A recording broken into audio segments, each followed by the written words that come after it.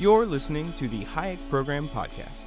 This podcast includes audio from lectures, interviews, and discussions from scholars and visitors of the F.A. Hayek Program for Advanced Study in Philosophy, Politics, and Economics at the Mercatus Center at George Mason University. To learn more about the Hayek Program, visit ppe.mercatus.org. First of all, my name is Pete Betke. I'm a professor here at George Mason and director of the F.A. Hayek Program. But I just wanted to have a word for the graduate students. I have to speak up. Okay, some of you might know this. Those have known me for a long time. I'm kind of crazy about basketball, and I used to coach basketball over at the local high school here for many years, and in different programs. I used to go to coaching clinics, and one of the best coaching clinics was the old coach from Purdue, a guy named Gene Cady, and he was known as a disciplinarian, and he would penalize his players, and he tried to tell all of us high school coaches, he says, you set hard limits. And he says they had to run on Cady time. He goes, that meant if they weren't at the bus by 15 minutes before the time, we didn't take them to the game. Then he stopped for a second. He says, well, except when Glenn Robinson was playing for me. And Glenn Robinson was an All-American. He goes, and Glenn was always late. And I would say, damn, my watch isn't working, like that. And they'd wait for Glenn to get there. So, by the way, for the graduate students first years that are here, if you snooze, you lose. Get here early. These things fill up. Anyway, thank you so much. It's a fantastic showing to come out here. We're here today to celebrate and to discuss Richard Wagner's James Buchanan and Liberal Political Economy, a book that was published in 2017. James Buchanan passed away in January of 2013. Earlier that academic year, in August of 2012, 5 years ago, he presented a paper at a seminar at the Public Choice Outreach Conference, which was held in our own Mason Inn. And after his talk, I asked him how he was doing, and he replied to me, I'm not going to imitate him. I don't think this draft is working. I need to go home and do some revising. And I remember thinking at the time that don't we all want to have that attitude all the way to the end of our academic life? Buchanan was a towering figure in the field of political economy and social philosophy, and we are heirs to his legacy. This is the first event that has been held in the newly named Buchanan Hall. And I think it's very fitting that we do that. In fact, inside our seminar room, which we call the Buchanan room, we have a motivating quote that adorns the wall and reminds us daily that the task of the political economist is to combine a working knowledge of the technical principles of economic science that are necessary to assess how alternative institutional arrangements impact the ability of individuals to pursue productive specialization and to realize peaceful social cooperation. Buchanan was all about how we could find rules that allow us to live better together than we ever could apart. But our task, Buchanan reminds us, doesn't end with this technical assessment of how alternative institutional arrangements impact economic activity, but must include the philosophical discussion that arises wherever and whenever we discuss the appropriate role of government in our practical affairs. Buchanan was, throughout his career, a dedicated Democrat, and his project, in the true Knightian fashion, represents a radical democratic departure from the progressive ethos of elite-driven public policy of his time. He sought to explore what institutional configurations enabled democracy to work in such a manner that externalities would be minimized, and yet deliberations between diverse and conflicting parties could result in agreement. Buchanan sought to find a political organization that exhibited neither discrimination nor dominion. It's an inspiring vision of a democratic system of governance and a society of free and responsible individuals, and it focused his and many of us analytical attention on exchange relations and the institutions within which those exchange relations take place. Richard Wagner is the perfect person to write this book. His association with Buchanan ran 50 years, and it included his time as his student, as his co-author, and as his colleague at University of Virginia, at Virginia Tech, and then at George Mason University. Dick is a major scholar of public finance and political economy and social philosophy in his own right, so this book is no mere hagiographic work. It is instead, as he put it, a rational reconstruction and a jumping off point for his and us, all of us, our own exploration in creative combinatorial theorizing about the liberal project in political economy. Dick is offering us an invitation into the quote-unquote honorable tradition of political economy, and I say we should take it.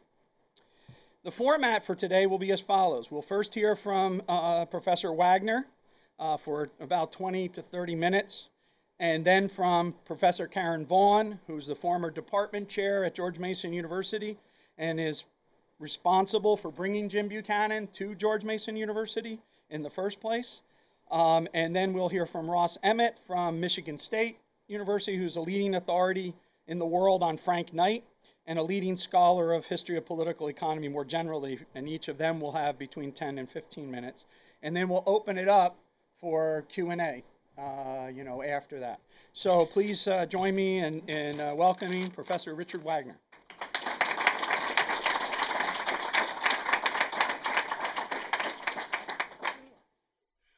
Well, thank you for that introduction, Pete. I'm very glad to be here to talk about Professor Buchanan and his work. He said I had 20 to 30 minutes. I had my timer here, as many of you students know, set for 20 minutes, so I will not start the timer until I figure out how to work the slide here. Not so hard. Okay, then I can start my timer. This is the cover of the book. Jim Buchanan, after he got out of the Navy in 1946 and then Chicago in 48, after that time he was thoroughly a thinker. The only thing really besides thinking and writing he did was work as a farmer, so to speak. He, especially after his Blacksburg days, he had a farm several miles out in the country. And every time a neighbor would die, he would buy the land and add to it. But he was a thinker par excellence. If you catch my symbolism, see, the publisher gives you a template for the cover and then gives you a series of photos which you can select one. And I selected that one. It didn't quite fit the image I wanted, but it's close. That is, the idea was that public finance, when Buchanan encountered it in Chicago in the late 1940s, was a deep, dark, impenetrable, mysterious forest. Nothing at all hospital growing there. And Buchanan wanted to bring light into that forest, and that's kind of when I was thumbing through the images from which I had to choose. So well, that's pretty good. It's a forest, there is light, and so that's my image of what Buchanan's project was all about, was trying to shed light on a topic that economists hadn't really, with few exceptions, done anything with. And instead were very content to talk about political phenomena as just some impenetrable mess as governed by notions of social welfare functions and stuff like this. So this isn't really, some of you as students know I often will talk about the importance of letting some time pass between writing a draft and then going back and revisiting it, refining it. Well, I had agreed to do this book and to have it submitted by Christmas time. And my wife and I had Christmas company coming as I was finishing it up, and so I sent it off. A few days later, I noticed I was uneasy with the cover because of this. Whoops, wrong way. Up there, you'll see the cover bothered me because there was Jim Buchanan and there was liberal political economy, and he was then trying to fit himself into that. Whereas the title I really wanted, James M. Buchanan's Liberal Political Economy, was the idea that he was Buchanan, he was doing his work, and in the course of doing that work, he was changing some of the ideas that corresponded to the idea of liberal political economy. But the publisher said, no, we've already submitted this to various places. It would be too much work to try to undo all of the stuff that however these things get broadcast. Whether true or not, I don't know. But anyway, I went with that. And so the image I put in that book from the start is that Buchanan emerged from the University of Chicago in late 48 into 1949 as basically an oak sapling. And over the next 64 years, he grew into a gigantic tree. There's one image of an oak tree. Now, fortunately, I have this cane so I can actually point because I have a bad knee that's going to have to be replaced when semester's over. But what I have the characterization of Buchanan is that his thought does, as it developed, resemble a gigantic tree, an oak tree, that has a core there, and then it has various kinds of branches that spread out in various kinds of ways. Now, as far as oak trees go, I like that image perhaps a little bit better, but I couldn't decide either way. Though the idea that I have is that, with respect to a rational reconstruction, again, the difference, at least as I mean it, between a rational reconstruction and an intellectual history is an intellectual history. If I were doing that, I would try to say, how did Buchanan finally become Buchanan? As a thinker, he wasn't Buchanan in 1949. He became Buchanan through the various things he did and he assembled. But that's a kind of a talent and competence that I don't have in great detail. I'm much more, I think, what I'd call a natural theorist, so to speak. And so a rational reconstruction would be more my forte, where I say, okay, here at the end. Okay, dude, you've come to the end. What does it all amount to? What is its internal logic? And that's the kind of question that I posed in writing this book.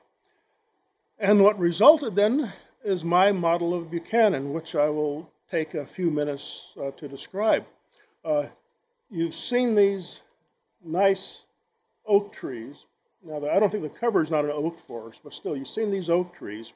Now, next you're going to find my paper computerized sketching.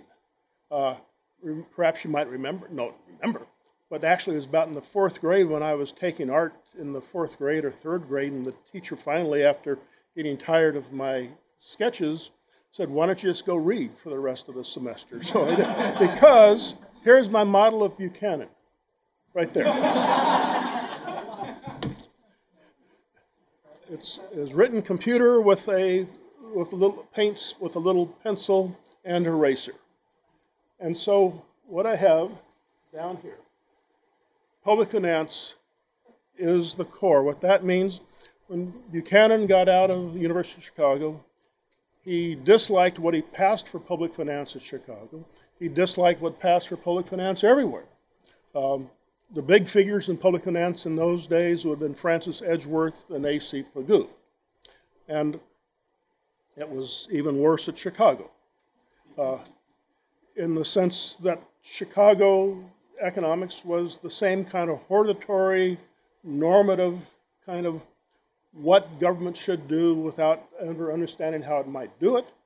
Buchanan wanted to do public finance differently, starting from his very first paper published in 1949 in the Journal of Political Economy, called something like The Pure Theory of Government Finance or something like that, that he wanted to get away from the idea of treating government as some kind of black box, some kind of entity that was just instructed by an economist and then perform, and to treat government rather as composed of people as in all other walks of life. And so that means that the phenomena of public finance have to emerge out of actions and interactions among people. And that was the basic fundamental seed that he planted in 1949.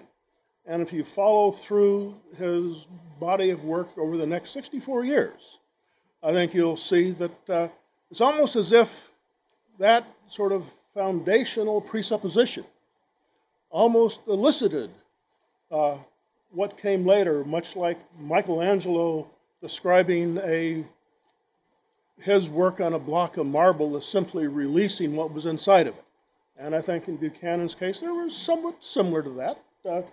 we look at public finance, I mean, throughout his career, when he made contributions within the field of public finance, it would be altogether different from what most people would write about. For instance, you might have, there was a huge, and remains a big literature on what are called sacrifice theories of taxation, an idea of how a public entity could maximize or minimize the discomfort taxes imposed by distributing them in some way among people.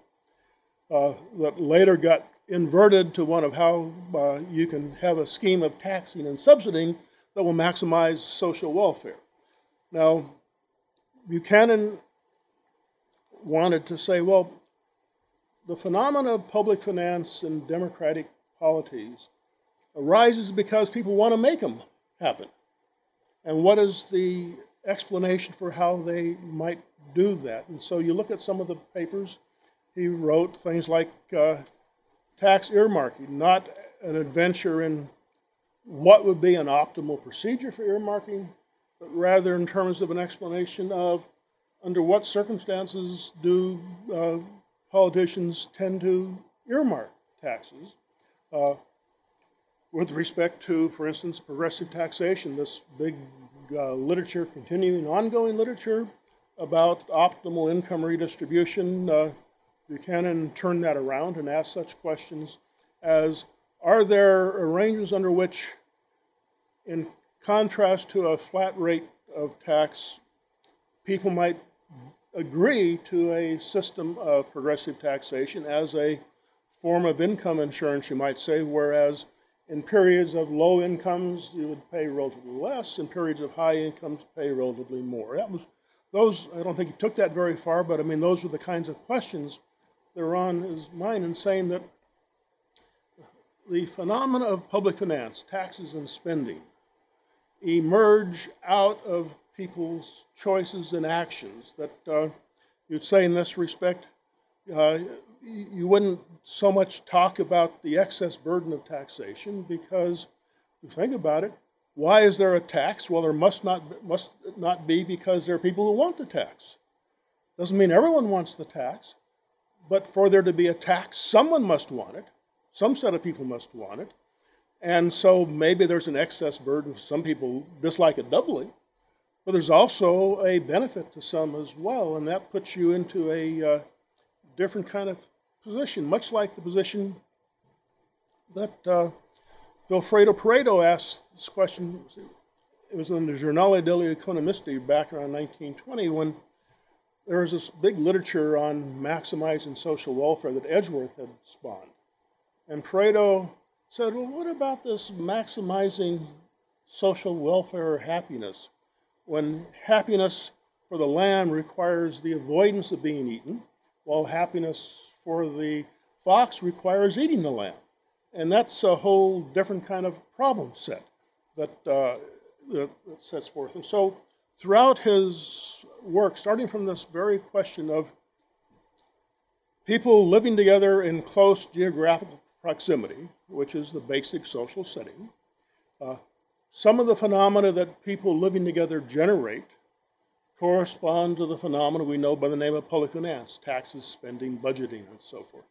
But Buchanan wanted to put that very much on an explanatory foundation rather than simply taking it as some kind of normative adventure. Now, whenever you get groups of people, like you all are a group, say, well, how do you all as a group differ from a mob?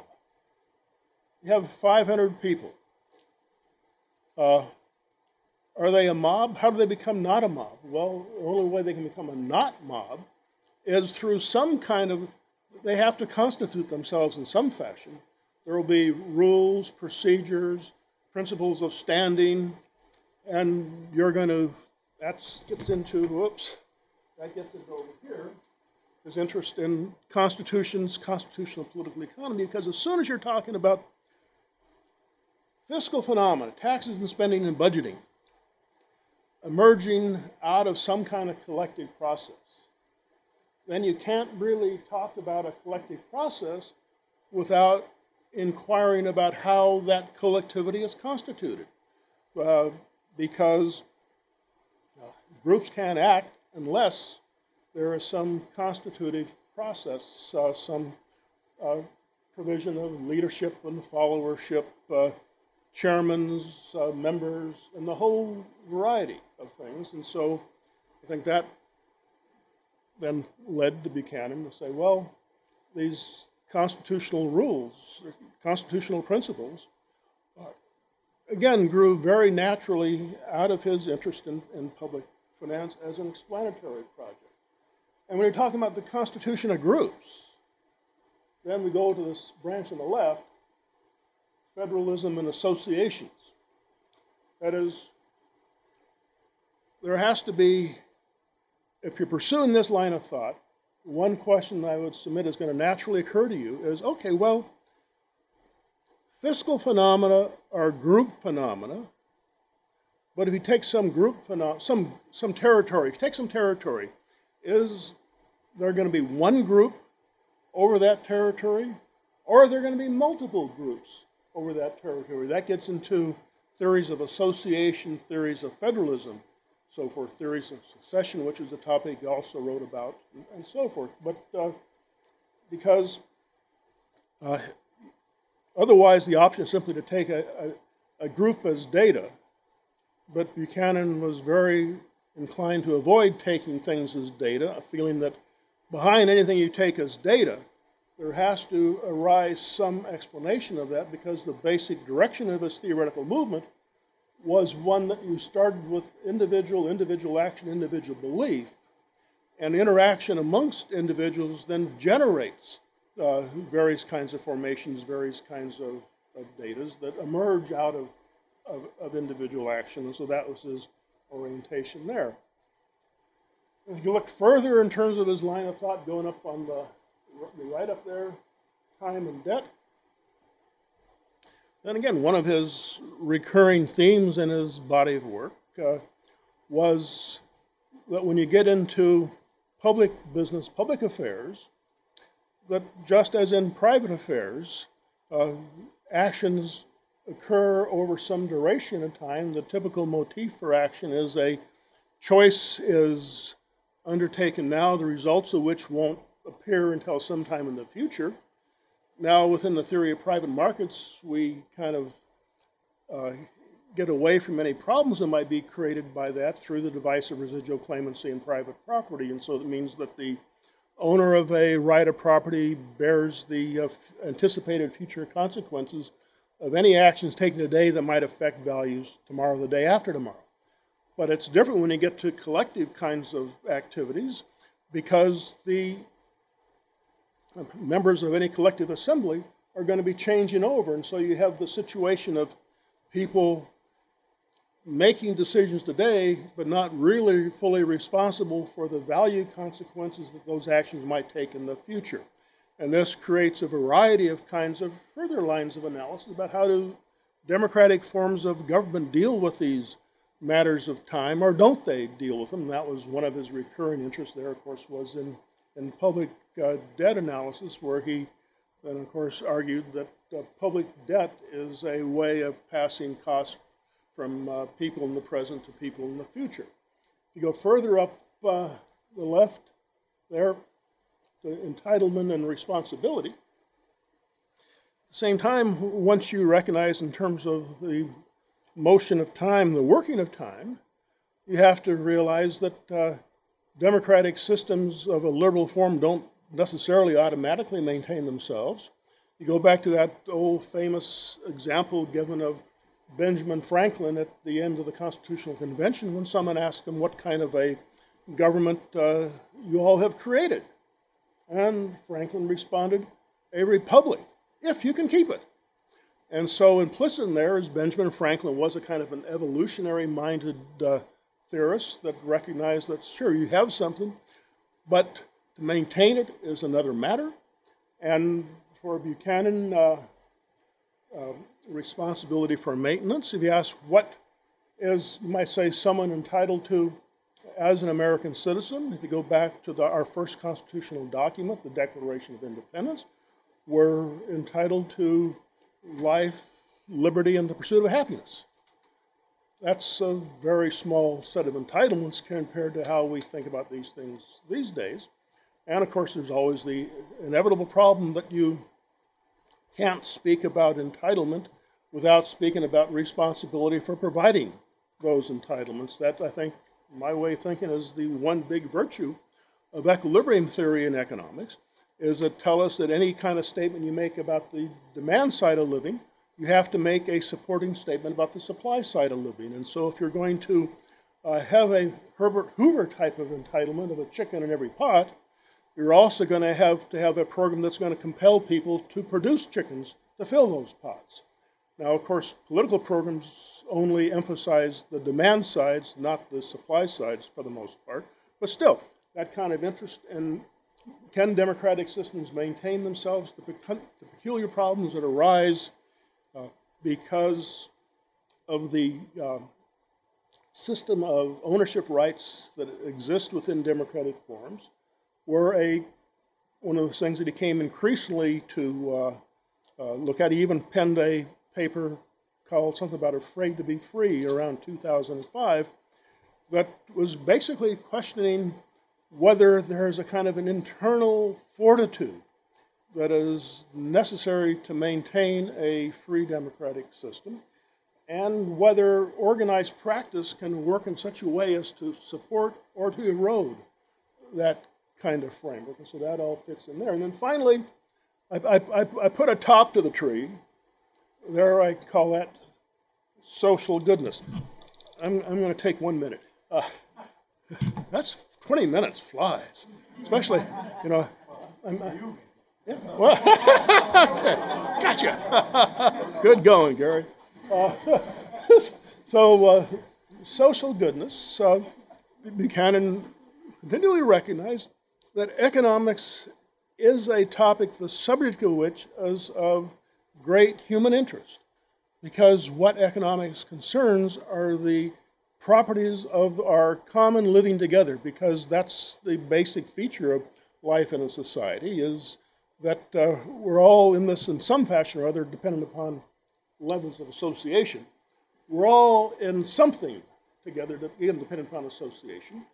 And so what economics might contribute to social goodness and so forth is also an enduring part of his work. And so while he started with an interest in trying to do public finance in an explanatory fashion,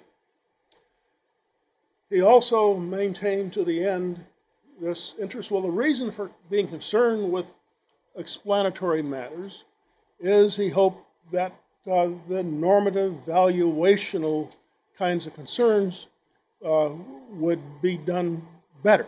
That is to say that it's very possible. One of the problems, I think, with the humane studies is we don't really have, I think, a solid idea of impossibility, of requirements of law, and so forth. That no one proposes to try to create a gigantic balloon and make it big enough and fill it with enough gas to go to the moon.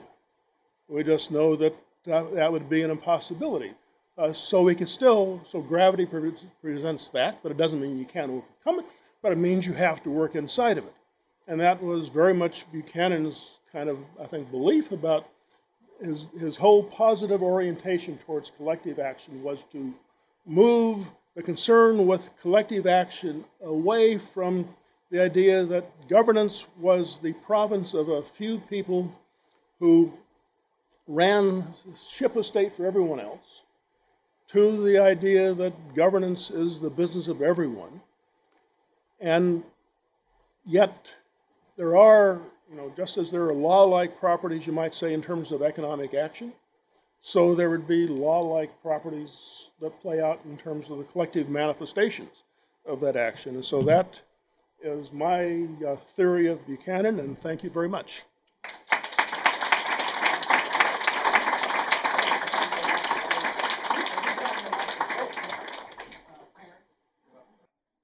Before we started today, I was talking to Ross Emmett, and he said he was really pleased to be here. He wasn't quite sure why, and I said, well, you're the night expert.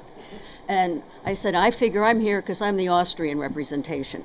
So what I'm going to talk about, as you might guess, is Jim Buchanan's relationship to Austrian economics, and especially at a very crucial time in the beginning of the Austrian revival. And that is through the 60s and into the 70s, where he was really digging deeply into the same issues that the Austrians at the time were exploring. And I have to say, I really appreciate Dick's reconstruction, because I never got that consistency in Jim's work. I thought of him as three things. You know, I thought of him as, all right, this public finance guy, and I didn't care about public finance. Constitutional economics, which I was interested in, but, you know, it wasn't my main thrust. But the thing that really grabbed me about Jim's work was all of his essays on subjectivism and the nature of economic theory. And so that's what I want to talk about, because it's clear that in these papers, he was struggling with the same issues the Austrians were struggling with and trying to solve some of the same problems. So even though he never called himself an Austrian and would be offended by being given some kind of a title, he hated anything that smacked of hagiography or ancestor worship. But still, the issues were the same. Now, my first introduction to James Buchanan was Cost and Choice. And I'm sure many of you are familiar with Cost and Choice. For me, this was a revelation, having come from a standard economics program, and I was a great believer in the neoclassical apparatus. I loved shifting the curves around on the blackboard. But then Jim writes Cost and Choice, and he says something that I found just startling and ultimately subversive in its implications. Choice is not reactive. It's not just the simple butting up of utility functions against constraints. It is not something that is automatic and obvious, but it is a subjective evaluation of foregone alternatives, and that it involved the expectation of what the consequences of these choices would be in the future.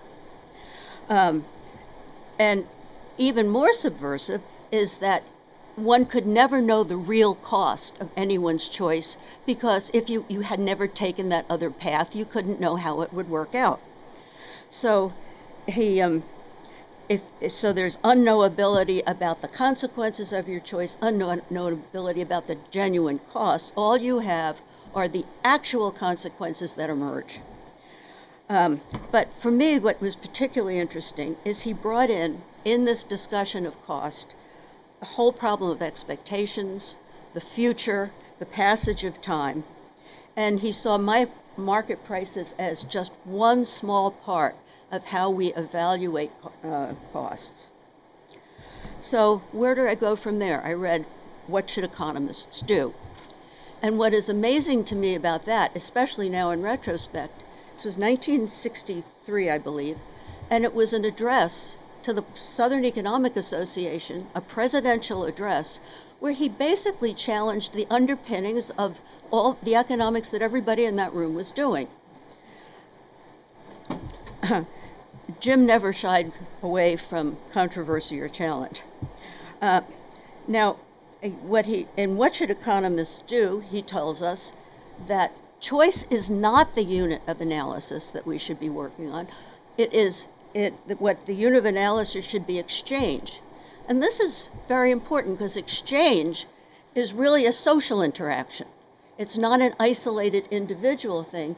You have individual agents, but they can only satisfy their projects and plans through interaction with others. So he thinks should be the unit of analysis.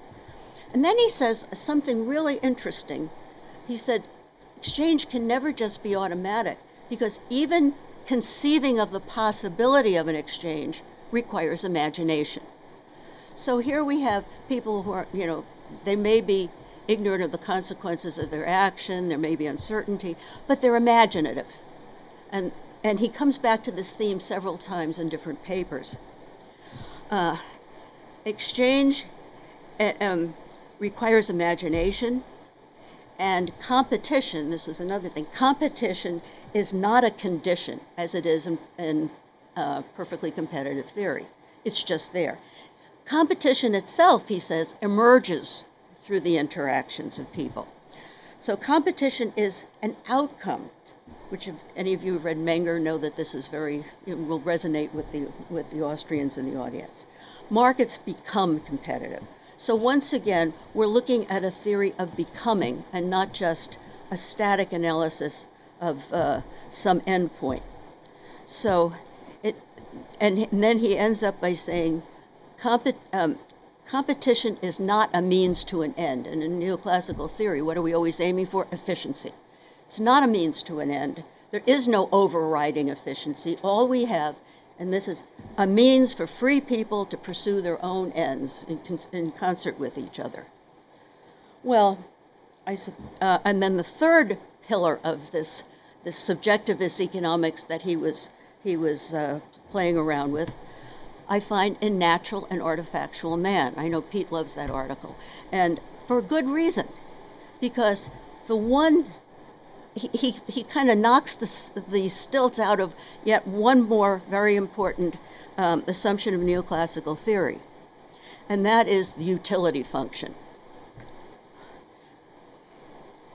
You having a problem there, Frank? Just trying to get it closer so he can see. Oh, okay. That's it. So he said the utility function is not only a fiction, it's a particularly disturbing and unhelpful fiction because, he says, we only discover our preferences in the act of choosing. We don't know them and then kind of read them off a list. They emerge through the act of choosing. And human beings, moreover, can choose to become different from what they are. And this is the phrase that I think gets repeated often enough. Man needs the freedom to become the man he wants to become. And let's expand that. Men and women need the freedom. He came from a generation where it's perfectly acceptable to use one pronoun. Now, so there are no fixed preferences. Market costs are historical data. They are influencing choice, but they are not the sum total of choice. We don't know the consequences of the future.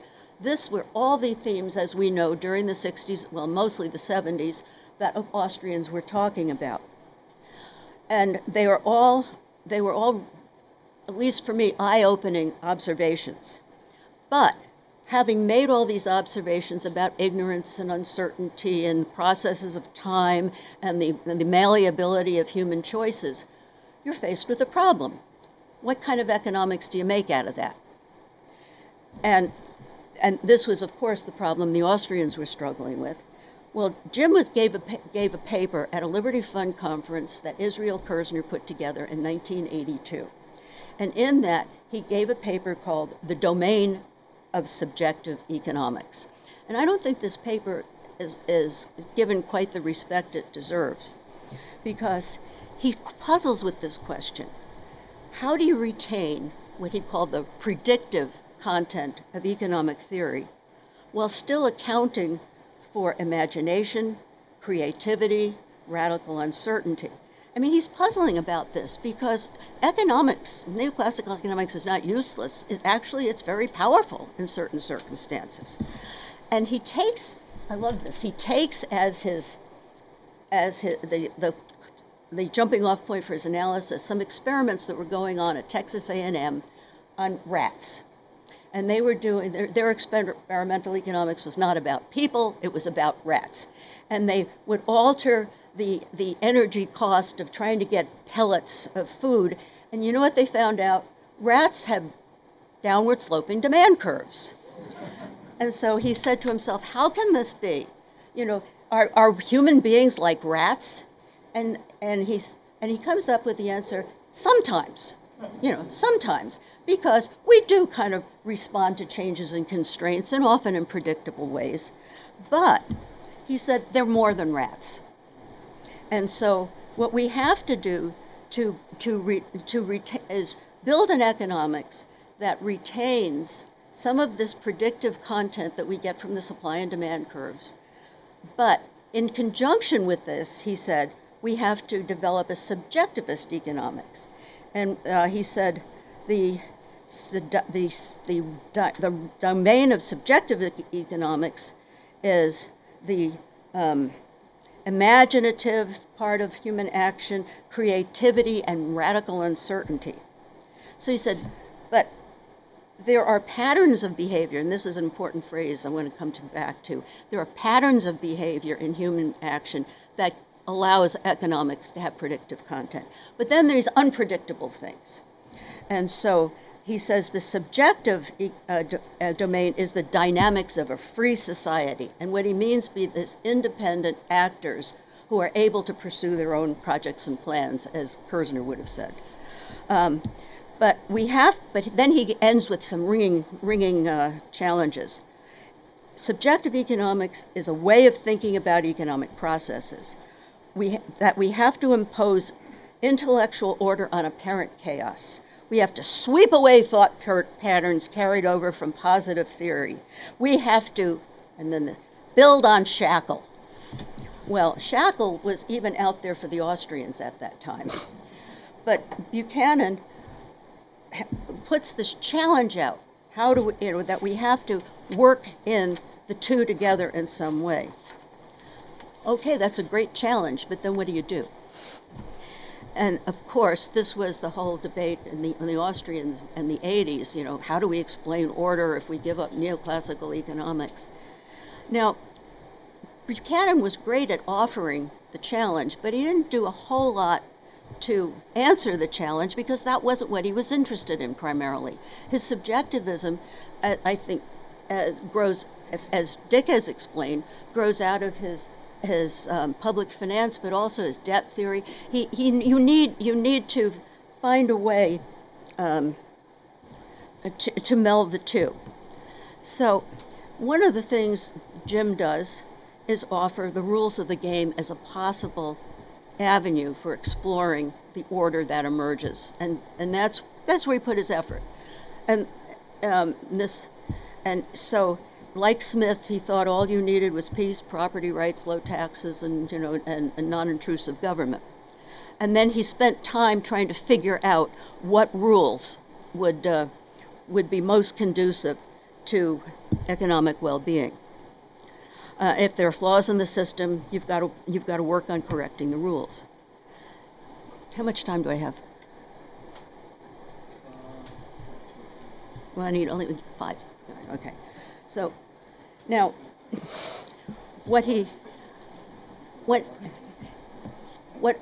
here's the thing I find, again, kind of troubling but understandable.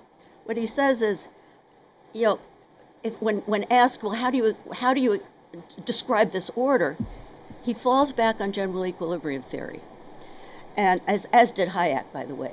Now, Dick has a great observation in his book. He said he had to speak in the language of the profession, and you can't communicate with people if you make up new words and you have to frame ideas in words that are understood. But I think there's another thing going on here too, and that is it was the metaphor, the only metaphor he had to show how the parts fit together. It's a very flawed metaphor. As a matter of fact, it's the antithesis to the subjective economics he wants to talk about, but it was what we had at the time.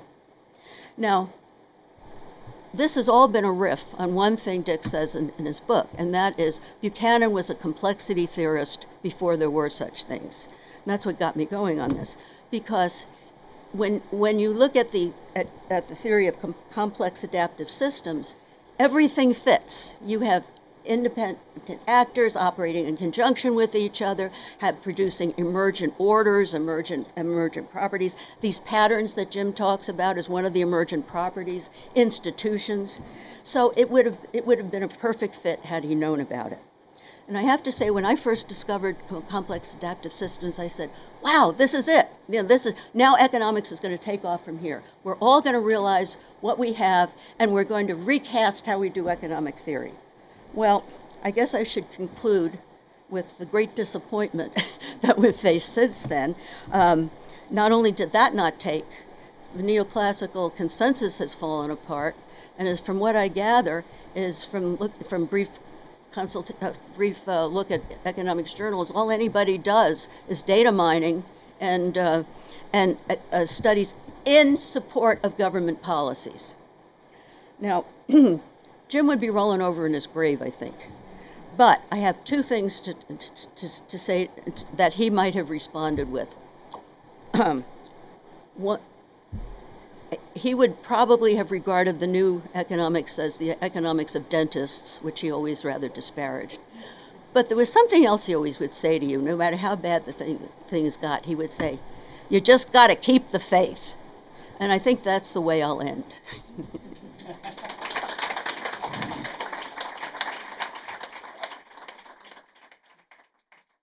Let me begin by saying how thankful I am for the privilege of participating in today's forum, honoring the publication of Richard Wagner's book on Jim Buchanan's liberal political economy. It's an honor to participate in this, not only because I'm such an admirer of Jim's work, but also because in this summer of discontent about him, I'm happy to have the opportunity to say something about a book that in a recent book review I wrote, I called a useful antidote to the foolishness that's circulating elsewhere. Dick calls his book a rational reconstruction, and just like him, I'm going to start with comments about this task of rational reconstruction. And I'm going to give it a somewhat different reading than Dick did, so it's going to be fun to kind of compare them. And I'm talking about his reconstruction, so he gave you what he thinks his reconstruction is, and I'll be giving you what I think his reconstruction is, so we're going to have some nice little interplay maybe. So you may have wondered when you picked up the book or saw the title what a rational reconstruction is. By the way, I almost called this Rationally Reconstructing Jim Buchanan, and then I realized that might be a somewhat macabre thing. Among intellectual historians, at least, the term stands in contrast to historical reconstruction, which, as you could probably imagine, is the task of reconstructing a work of a thinker in the thinker's own intellectual context. That is, the historian puts aside her own contemporary issues and perspectives and seeks to re-educate herself about the past. And you notice the use of the word re-educate. To re-educate herself about the past in order to engage the thinker, in this case a political economist, on his own terms. Rational reconstruction is, in this context, the opposite of historical reconstruction. If I can put it indelicately, a rational reconstruction is where a contemporary theorist re-educates the past thinker in the ideas and methods of the present in order to see what we as current theorists make of this past theorist's work on our terms. Okay? And this is actually pretty close in my reading of Dick's book to his goal. Indeed, he tells us that he wants to see, and he argues that we ought to see, that Jim's work stands up today in terms of today's research goals and agendas, perhaps even better than it did during Jim's time. Right? In preparing for these remarks, I went back and looked at the first letter that Jim ever sent me. Yes, I'm a historian. I keep all my correspondence, even before it was digital. It's dated June 21st, 1989. This letter was a set of comments on my first attempt at a historical reconstruction, notice how I use that term, of Frank Knight's work, which Karen Vaughn, this is a family of interactions, had graciously passed on to Jim. The letter closed with the following remark: I do not personally think much of trying to force discussion into rather artificial categories such as historical versus rational reconstruction. It seems to me, and this, by the way, corresponds to what Dick was suggesting about Jim's work. It seems to me that we should study a person's work for the insights they offer, and that it becomes relatively unimportant whether or not the works are internally consistent. In Knight's case, his attitude towards the work of other scholars and towards the world generally, well, these were far more important than the specific details of his system, if indeed he had a system at all. Okay? So Dick has provided us with an account of Jim's work which suggests that there's a systemic element to it. And Jim wonders whether we want to construct system out of interaction, and that of course any of you who have read Frank Knight will know that it's very difficult to suggest that he had a system. Well, having had Jim as usual put me in my place and maybe Dick in his place, I'm nevertheless going to press on with this rational reconstruction theme, because Dick, I think, uses it to excellent effect. Here's a good example of Dick's rational reconstruction from the early discussion of the calculus of consent and public finance. And the quote goes like this: "The calculus of consent was published in 1962 and used tools of thought and modes of expression that were in play at the time. This situation creates problems in understanding past scholarship when the tools of thought in play between then and now have changed. The calculus of consent is universally cited as one of the half-dozen or so canonical works of public choice, and it's undoubtedly the ur-text of Virginia political economy, but the book reflects in spades the problems I've just mentioned. It was constructed using mostly simple neoclassical tools of thought that were in wide use at the time. Among other things, this generated a focus on representative agents and median voters. Yet the intuition behind the book," getting my stopwatch back,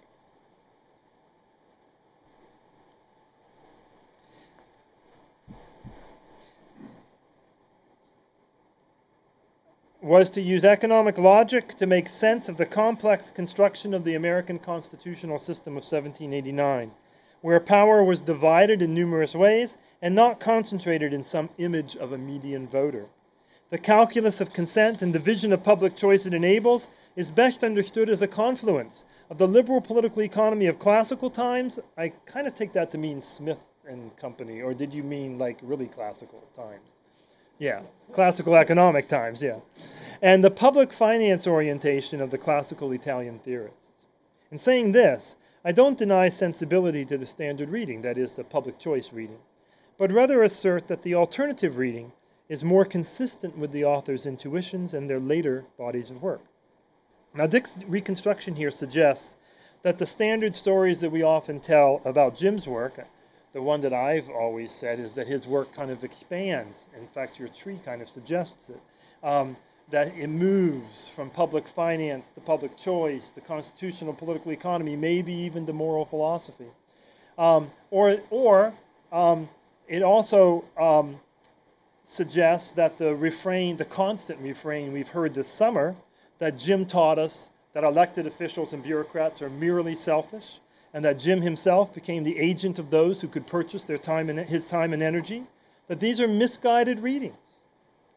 Dick suggests that Jim's questions and intuitions remained the same, but that advances in the field allowed him the opportunity to gradually employ new language to try to answer his questions.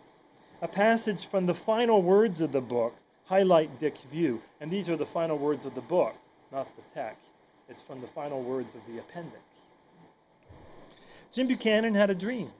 I like that. He wanted to create a new orientation towards public finance. In this, he surely succeeded and fought to the end to keep the dream alive. I think from time to time he fell back too fully onto closed-form models when advancing his dream. When advancing his dream might have been pursued more effectively by adopting more open-ended models. And then he goes on to talk about why Jim told him he couldn't do that. Okay? This is very nice because it suggests that this is consistency and yet a constant search for recasting the argument and the employment of new techniques and the limitations of language in a time frame for capturing ideas. As a historian, I'm very appreciative of those kinds of insights. Now, Dick's subtitle is A Rational Reconstruction, implying that there could be others. And he is correct, if my understanding of rational reconstruction is right. So as I considered his book, I'm actually going to slip back because that's going to come just a little bit later. As I reconstructed the book, I found myself thinking that if I were to undertake a rational reconstruction of Jim's work, there was one theme that I would develop more than Dick did. And this is just a difference in emphasis, right? My emphasis as opposed to his emphasis. I readily admit that this difference reflects, my interests. What I would do, and what I would reflect more on, is the difference Jim drew in considering political economy and morality, especially the distinction he made between moral community and moral order. Now, political economists did not particularly know what to do with when Jim wrote about moral order and moral community. And social and political theorists didn't bother to pay attention to him, so they didn't consider it either. So you'll find surprisingly little commentary about this distinction that Jim attempts. And I think it was an attempt on his part. I'm not sure he settled on it by any means. But I found this summer, I found myself returning to the distinction a couple of times. So let me conclude my remarks with these thoughts about moral communities, moral order, and the problem of social movements.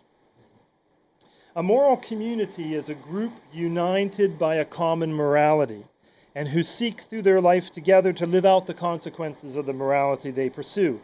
I think here, for a 20th century example, of Dietrich Bonhoeffer's Gemeinsames Leben, or Life Together in English. Written in the late 1930s when Bonhoeffer led a secret seminary charged with the task of carrying the life of the confessing church forward during the early but very dark days of the Nazi regime. Gemeinsames Leben spoke of how a Christian community could be united as a church through reflection on the sacrifice of Jesus, rather than uniting as a nation around a dynamic but hardly self-sacrificing leader. Today we hear about a nation, America, as a moral community, or sometimes as a community of communities. Jim was doubtful of such claims for any nation, and especially as the moral foundation of state action. In this sense, to echo what Karen said, he was an individualist and subjectivist in morality as well as in political economy. While a moral order can be informed by a moral consensus emerging from a dominant moral community, Jim, as a classical liberal, sought to distinguish moral orders from moral communities. A moral order does not require agreement on morality. It only, this is only capitalized and emphasized and stressed, it only requires acceptance of other participants in the order as moral equivalents.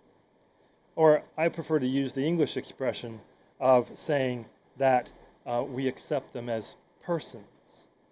We are a person, they are a person. Moral equivalence. The constitution of a liberal political economy, Jim argued, requires a moral order. It doesn't require a moral community, it requires a moral order. Moral equivalence. Some of his works in the 80s and 90s explore this tension.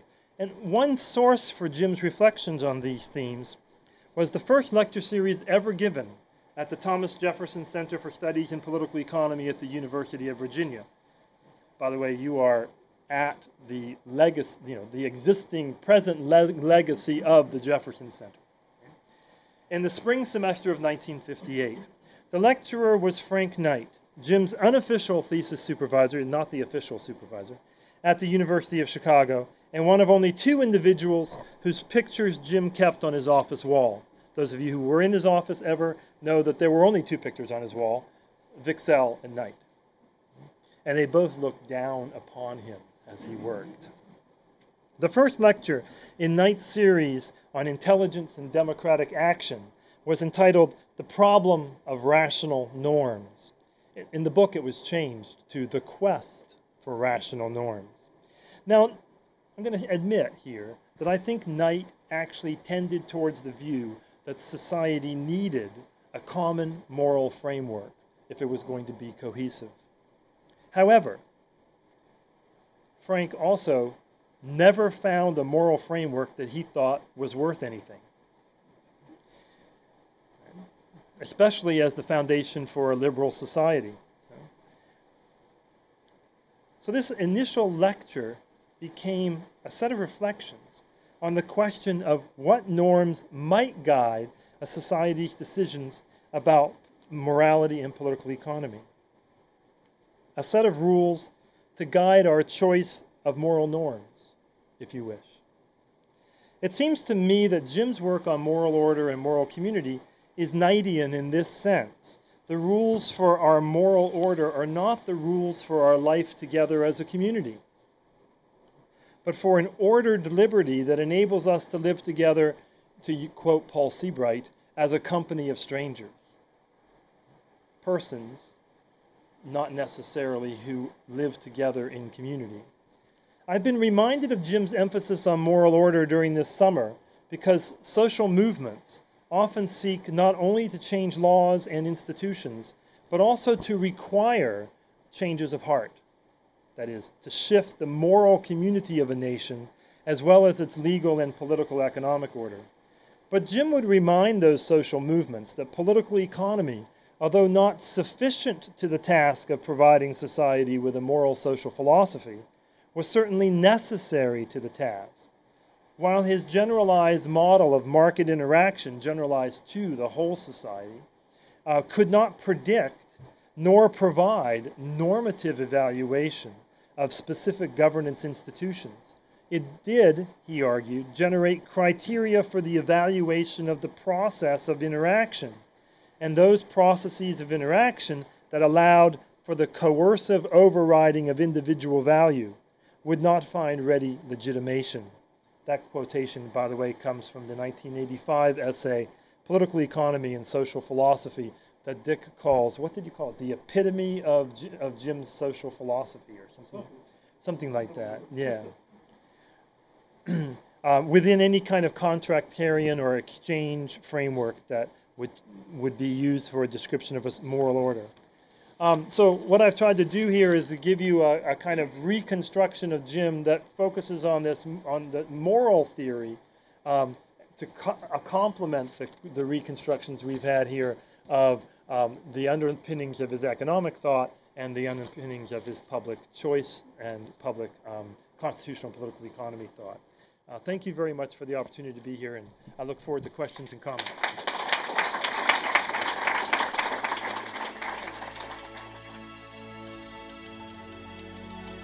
Thank you for listening to the Hayek Program Podcast. To learn more about the research, scholars, and work of the F.A. Hayek Program, visit ppe.mercatus.org.